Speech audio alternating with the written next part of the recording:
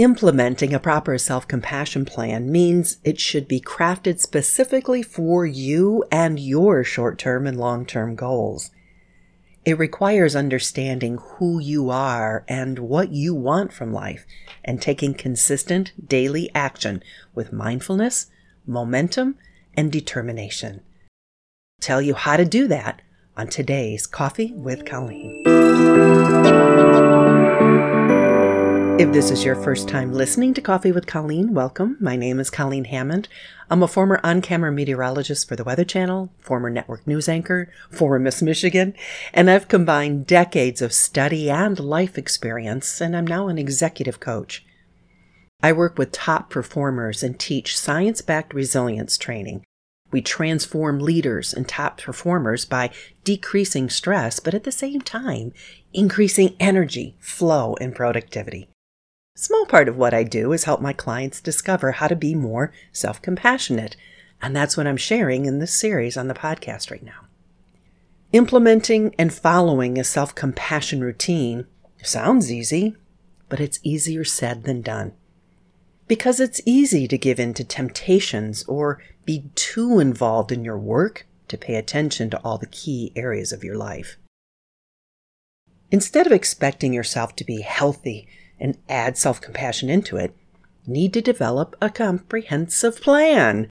Then even when you have a bad day, you just pick yourself up and keep moving forward to your best self and your best life. So here are the 4 steps I teach my clients in helping them to build a personal self-compassion plan. Step number 1 is always to evaluate all the areas of your life.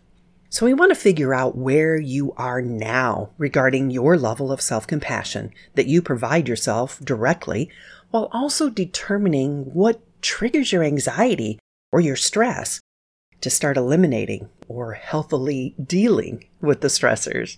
For example, if you feel anxious trying to get the children and yourself ready for the day in the morning, how can you make this reality easier?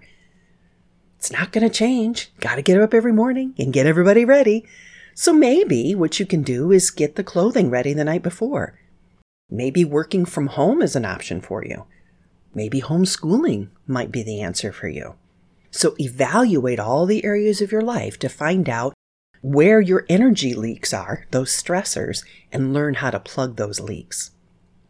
I have another webinar coming up where we'll be discussing that in detail. Step number 2, develop short-term and long-term goals. Starting with a short-term goal of just making your mornings less stressful, write out your goal for that. So for example, your goal might be to eliminate rushing around or hurrying in the morning because you can set your morning up the night before. Plan ahead. Then that long-term goal might be to stop having to get up so early in the morning because you can radically change your life. Again, SMART goals.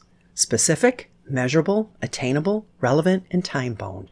No goal is going to be too hard to help you make your life better. Step 3, action. You got to do stuff and then monitor your results. So once you design the steps you want to take to reach your goal, for example, this morning routine, you schedule it out, do it for a week, and then monitor the results of your actions.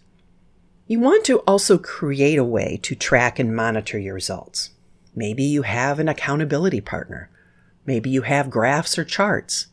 Maybe you keep track through a smartphone app. Whatever you're doing, do it for a week and then look back on the week. How did it work? What can be changed? Monitor your results and adjust accordingly. Step 4, practice, update, and also take risks.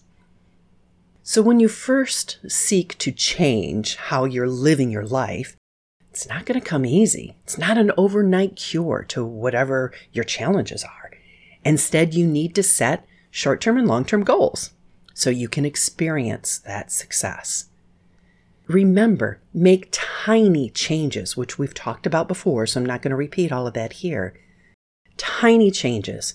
Don't try to overturn everything all at once. Small changes, and then monitor them and adjust accordingly. Just keep practicing this goal setting action taking and monitoring your results. And don't be afraid to take a few calculated risks depending on what area of your life that you're making these adjustments in. Just use these steps as a blueprint to develop your comprehensive self-compassion plan. It's important to note that your strategy is personal to you and only do. Don't add something to your routine that you know is going to make you uncomfortable in the long run, or because you believe that's what you think others want from you. There's other podcasts I've done on boundaries.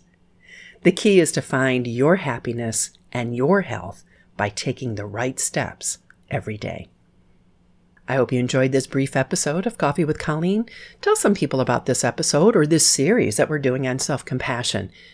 Just like to spread encouragement and positivity, especially during these times, right?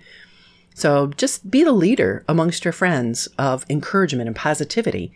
Hit the share button, pick 1, 2, or 3 people you'd like to help, and take a screenshot and share that screenshot on social media. Don't forget to tag me at #CoffeeWithColleen and help share the positivity.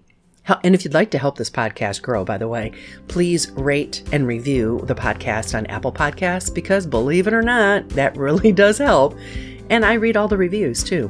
Give us 5 stars, please, cheer us on, and leave a review.